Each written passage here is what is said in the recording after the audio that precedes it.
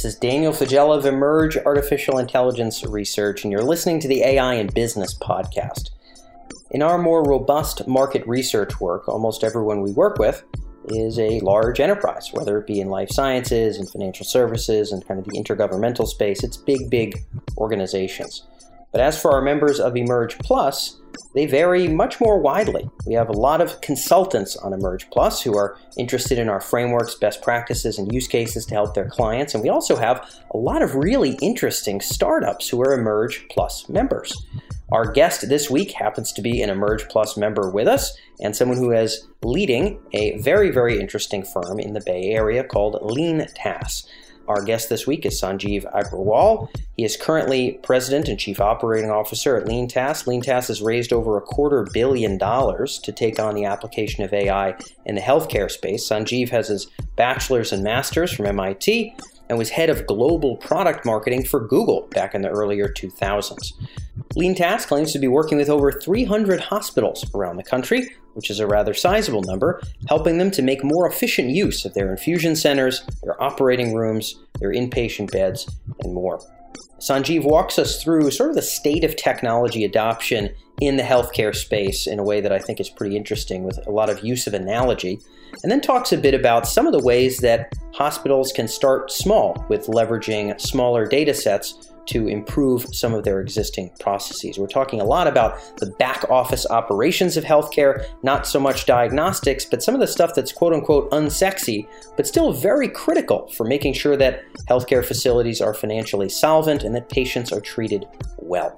For those of you that are interested, Sanjeev is also the author of Better Healthcare Through Math, a recently published book, and he had mentioned that our subscribers can have a PDF copy of that book if they're in touch with him. So you can reach out to LeanTaaS or find Sanjeev Agrawal on LinkedIn. Pretty easy to find the fella. If you look Sanjeev LeanTaaS, for example, pretty easy to find him. And if you too would like to be a member of Emerge Plus, again, one of the ways that Sanjeev got on our radar was by becoming a member, and we're grateful to have him here. If you'd also like to learn about our full use case library here at Emerge, as well as our best practices for AI adoption, strategy, and ROI, then be sure to go to emerj.com/P1. That's P as in plus, and then the number 1, emerj.com/P1, and learn more about Emerge Plus if you'd like to be a member too. We're awful proud of the folks that are with us there. We hope to have you as part of the community as well. Without further ado, this is an exciting episode with Sanjeev Agrawal of LeanTaaS here on the AI in Business podcast.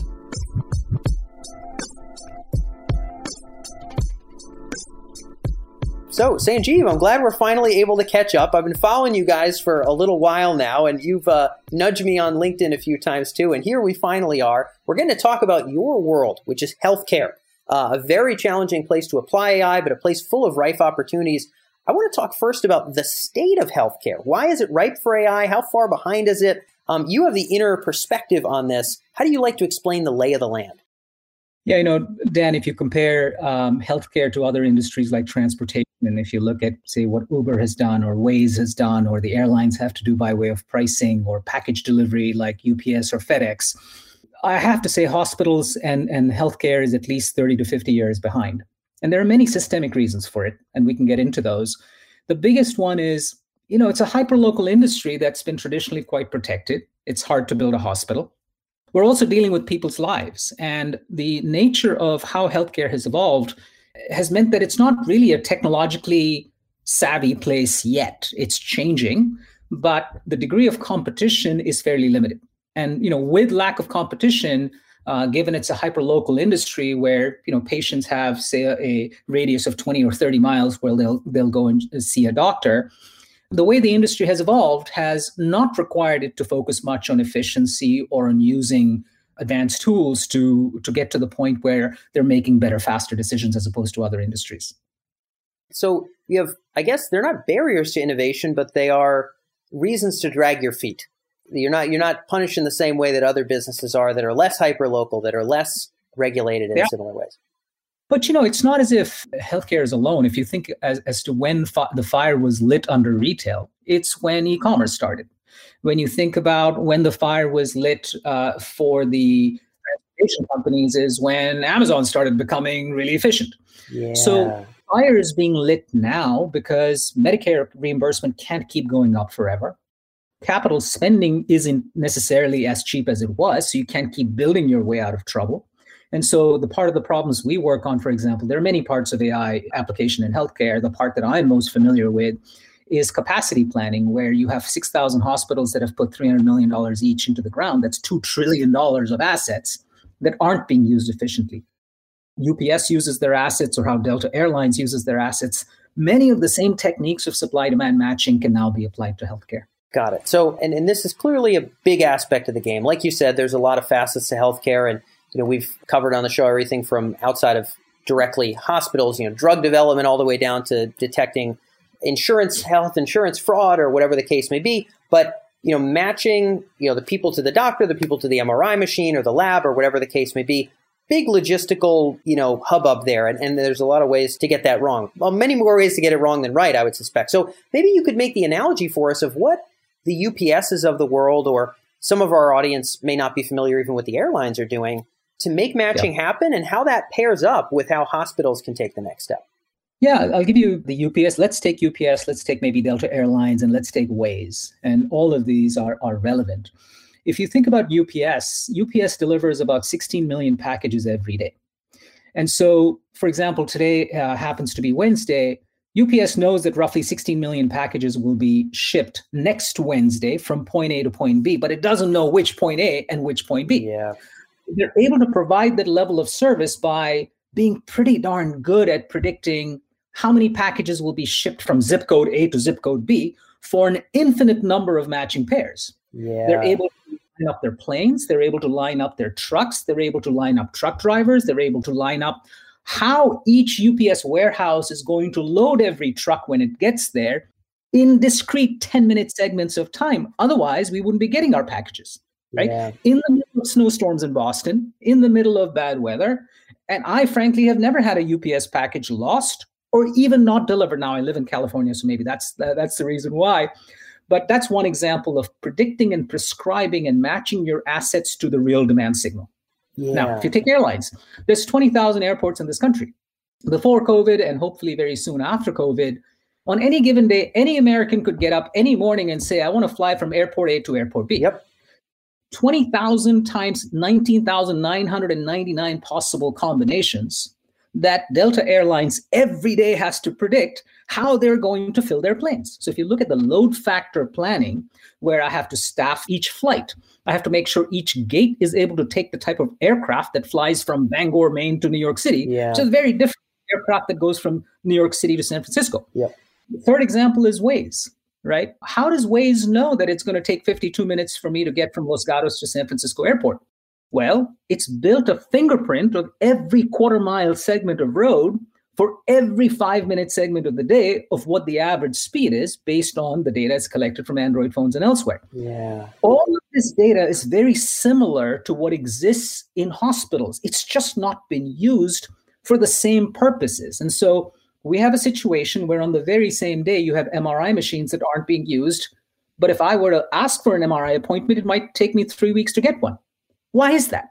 Right? So the same techniques of matching stochastic demand, which is the case with UPS, uncertain demand with uncertain supply, applies to healthcare. And it's only now that the data in electronic format and the computational power and the ability to push prescriptive analytics to a phone or to a device to get people on the front lines to take the right decisions. Just like a UPS driver gets their manifesto every morning saying, this is your route and these are the packages you're going to drop, right? And that's based on very precise planning of what's the fastest way to deliver these packages. Think about the notion of bin packing. The trucks that UPS has don't change that much between December and January, but the volume changes a lot because people are sending gifts all over December. January, you got a lot of business traffic coming up. So how do you pack your trucks to minimize the total number of trucks you need so you don't have to spend a lot of more capital in, say, December than in January? A lot of these techniques are now starting to be applied to healthcare. Yeah, and there's a part of me that, when we talk about Waze, clearly a very modern business, a very kind of data in the DNA kind of business. It's like, all right, well, it makes sense that they staff up with enough data scientists, start from total scratch. You can build something pretty amazing. Airlines, obviously, total opposite, right? I mean, this is a pretty I'm sure there's a lot of really ugly old software being used in airports, just like there is in hospitals. Maybe it's not as old. I'm sure it's not as old, but you're right. Some of it's probably pretty clunky, right?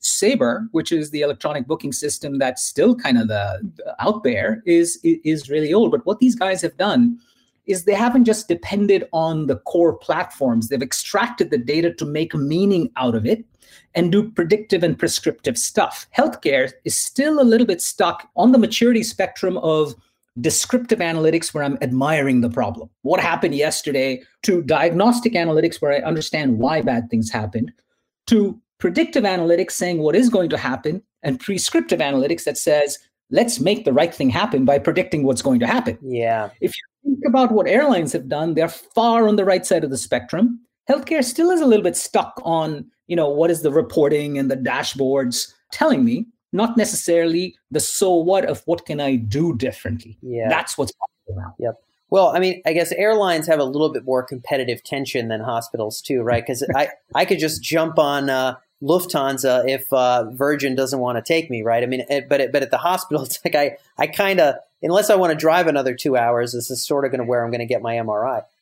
And price transparency, right? I mean, if you choose to be the airline that doesn't want to play on Kayak, good luck to you, because, and Southwest is the only one, by the way, because it's so operationally efficient, that can choose to say, I don't play by the rules. I'll be the only one. You have to go to my website. But then when you go there, $54 for a ticket that some other airline charges $500. Exactly. So if it's that efficient, you can choose to not play. Yeah. But that is very different. The competition's just way, way starker. So so what you're getting at is they're using old software, but they've had the light, the fireplace underneath them, and they've been able to pull data out of these core systems and do something useful and predictive to drive efficiencies with them. And hospitals have got to get to the same kind of extraction from the ugly systems and then adding a level of efficiency on top of it. And clearly there's huge hospitals that have, hundreds of beds, or, chains of hospitals that have thousands of beds, where, we might have big volumes of how many MRIs happen in a given month or whatever. And then there's other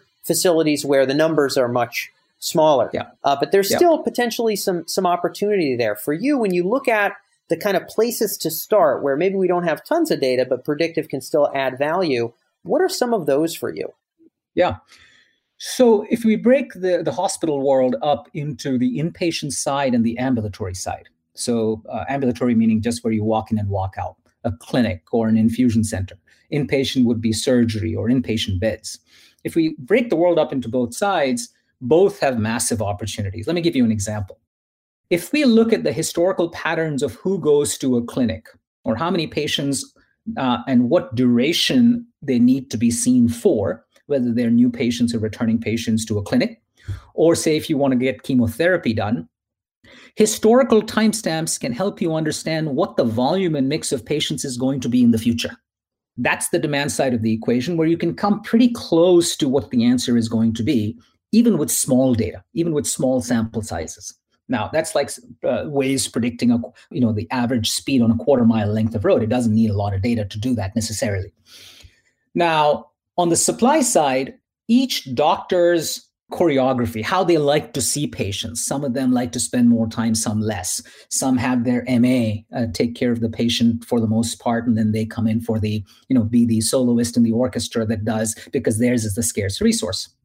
Both of these can be matched because this variable supply of demand for patients and variable supply of the doctor's time, you can create a fingerprint of how a doctor likes to see a patient to maximize access. What I mean by that is you can create a template that you provide to the clinic to say, what is the sequence by which a doctor should see their patients, given the number of rooms, the number of staff, and the other people practicing on that day. That's one example of how you can increase access on the ambulatory side. Same logic applies to, say, chemotherapy or other outpatient procedures. On the inpatient side, if you look at the path of a patient through, say, the bed units, if I'm hospitalized and I have to be in a bed for 2, 3, 5 days, you can predict unit by unit. If I was there because I got my orthopedic surgery done versus neurosurgery, or I came in through the ER, there's a bunch of historical data that you can use to predict how long I'm going to spend in the hospital and what the likelihood is that I will be delayed in discharge, for example, because, I don't have the right insurance or I don't have a family to pick me up. There are many signals you can get to focus in on patients that you might want to discharge faster or enable them to get a sniff or enable them to get transportation to go home as a way to unlock capacity and get more patients placed. All right. So these are a couple of examples where you don't need a gazillion gigabytes of data. The timestamps you have in your EHR are good enough. Got it. Okay. And I think, something that maybe folks in healthcare certainly work in this operation side of healthcare probably know this already. I imagine a lot of folks tuned in from other industries may not be aware of how big of an issue or an opportunity this matching problem is. It feels like, well, okay, we got in 6 MRIs instead of 8. It's like, what does that really matter? But as it turns out, it really does. Talk a little bit about the business impact there, because I feel like I almost skipped over it, but I want to cover why this is such a big problem. And let me start the answer with a non-healthcare example to give you a sense for the magnitude of this problem. Like I said, healthcare is a very asset-intensive industry and one that is very safety conscious, thank goodness, for all the right reasons. Yep. One analog is airlines, because, every morning before COVID, 3 million Americans would get into a 200,000 pounds box of steel and be shot across the sky. Yeah. And everyone landed safely. There were a couple of these Sully situations, but airlines are in no way, shape, or form less safety conscious than hospitals, is what I'm trying to get to. Now, if you think about the one metric that has an airline make money or not make money, if I could only choose one, it's the load factor. Out of every 100 seats on a Southwest plane, how many are filled versus empty when the plane's in the air? The second axis, of course, is how often is the plane in the air, right? Yeah. Which elements to it. The same thing with an MRI machine or an operating room. Why? Because you spend a lot of money to build these things, right? And if you keep spending money to build more of these things before you use the ones that you have, that's the equivalent of Southwest or Delta buying 50 extra planes and kind of saying, if I utilize it at 45%, it's good enough. Yeah. No, it's not, right? Yeah. So when the piper comes calling, which is capital runs out, or your hospitals, and they all recognize it now, there is a danger of going the way of the banks, where online banking made sure that, we used to have, 8,000 banks in the United States, and now we have 4,000 or some number like that. Yeah. So it's a bit of an existential thing right now, which is why the big focus on efficiency. Yeah, and the airline analogy is really good, because you can draw the straight line. You can say, okay, MRI machines, okay, all these big buildings we're using, all these very expensive staff. We only have so many brain surgeons. We only have so many heart surgeons, for crying out loud.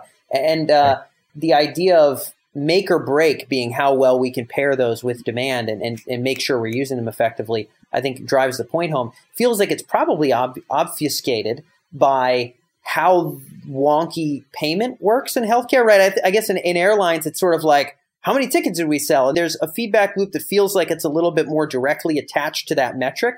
While in healthcare, totally. Yeah. I think not only is there no consumer price transparency, in a sense, it's good that the consumer doesn't have to care, right? And as a very good friend of mine likes to say, unfortunately, nowhere in the world, and especially in our country, there is no money in prevention. That's a real shame. It's a real shame. Right? There's only money in procedures and cure. That's a whole other debate about, are we eating right? Are we exercising enough? Yeah. Are we actually incentivizing people to stay healthy? Yeah. But you're absolutely right that the one step removed from, let me give you some stats, and these are scary stats, Dan. Even if our population grew at 1% a year, and because the two ends of the spectrum, kids below the age of 10 and people above the age of 65 are growing so fast, these are the two biggest consumers of healthcare on a per capita basis. You're a young guy, you don't need much healthcare. No. I'm getting to the point where, 15 years from now, I'll be 65 and I'll be on that U-shaped curve on the other end of it. My kids, if they're below 10, are using more healthcare than everybody in the middle. Huh. So demand for healthcare, and by the way, every second American has a chronic disease. So you multiply all of that, the next 10, 20, 30 years, efficiency is not a luxury anymore. Yeah. Yeah. Especially when you're right, capitated payments, with Medicare basically saying, I'll pay you a bundle payment for your knee surgery. It's no longer piecemeal. Well, I better get that knee surgery done in a hospital setting for much cheaper and do more of them, hopefully at a profit. Yeah, man. So yeah, the heat is on for a number of reasons. As you've mentioned, obviously the demographics number is going to be really hard to change. I mean, that's just where we're headed right now. I know there was one other example we talked about off mic around looking at claims, speaking of kind of payment and whatnot. Maybe we can wrap on this other example of maybe a use of small data, use of AI in the claims space. What's another one that's good for healthcare folks to understand? Yeah, that's a great point. And just to build on your point, we're talking about administrative and more back office things like scheduling as opposed to direct cancer care. So there's some incredible work that people like Grail and others are doing on the cancer side, as well as heart disease, et cetera, et cetera. We focus more on the back end. But on the claim side, the fraud detection side, many of the more administrative functions, I'm not even sure you need that much AI or ML even. Yeah. It's sometimes you just basic rule-based stuff. For example, before I get my procedure done, can the hospital proactively really know whether my insurance company is going to reimburse them and the patient for the procedure? That, by the way, is also fairly complex given how complex the insurance rules are, but they are fairly deterministic. The answer is yes or no. So given the CPT code, given the nature of who the doctor is, whether they're in network or out of network, I should pretty much always be able to understand if this is going to be reimbursed or not. Obviously, fraud is another big area where you can imagine you can look at patterns for who's making what claims and how often and what zip code and what insurance they have and what credit card they use, which is not dissimilar from what Amex might do. Oh, 100%. Yeah, we've had Amex's leadership on and the other credit card folks. But you're actually saying, what's surprising to me, just as you're talking, you're like, oh, we could even use rules-based stuff. Immediately in my mind, it's like, are we not? there's some part of me that's like, wait a second, we don't even have the rules-based stuff. We don't even have the American Express in 1965. Like we don't even have that stuff going on. So to be fair, the tax law looks simple when you read a medical reimbursement manual, right? Not that I'm saying I stay up at night reading this stuff, but it's not easy. Oh, I can imagine. Yeah. Got a 100,000 page IRS tax code, and I think if you add up all the different insurance companies and what they're willing to pay for, and how often. Yeah. So even the rules-based system, you're saying it's a tougher challenge than people suspect. I would imagine there's some things where it's like, if the dollar amount is like some astronomical margin over anything we've collected in the last year, like flag it before you process it, right? There's some overarching rules that we could probably lay out, as I'm sure the credit card folks have. But in your opinion, even with smaller data and just looking at our instances, there's maybe a rules opportunity to just make some of that stuff more efficient. Yeah, you hit the nail right on the head that there are a bunch of anomalies that are right off the bat. Yep. Right. We've noticed even data where it's just simple human error. For example, if I have timestamps that say that a surgery took 37 hours, chances are someone picked the wrong date for when it ended. Right. 2 days. Exactly. Yep. So I bill someone for 37 hours. Another example is if I'm using a tissue or an implant in a procedure and it costs $1 million. Well, chances are that it came in a 12 by 12 inch square and I only used 1/44 of it.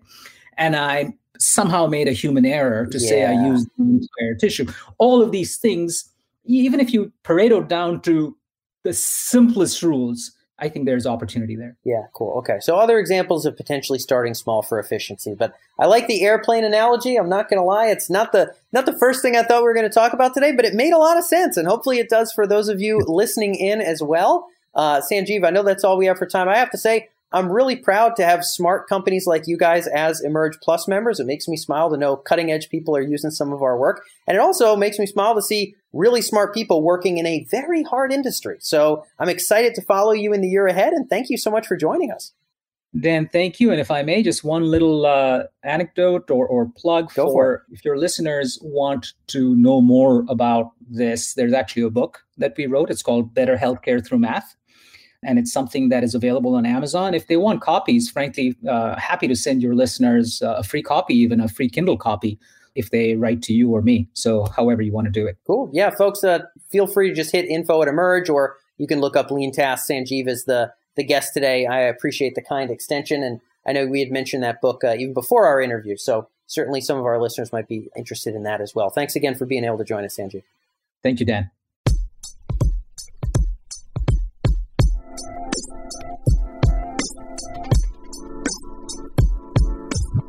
So that's all for this episode of the AI in Business podcast. A big thank you to Sanjeev for being able to join us, and thank you to you for listening all the way through. It was kind of him to extend the offer for their book, Better Healthcare Through Math. Feel free again to reach out to Sanjeev Agrawal on LinkedIn, or just email LeanTask, let them know you came from our podcast and grab a copy there, or join Emerj Plus, emerj.com/P1 if you want to become part of our community and have access to our AI use case library and best practice guides, as well as our growing list of AI white papers. We recently published a white paper about the 7 fundamentals of AI strategy, which I hope you'll enjoy if you become a member there as well. So that's all for this episode. Thank you so much for tuning in again, and I will catch you in our next episode here on the AI in Business podcast.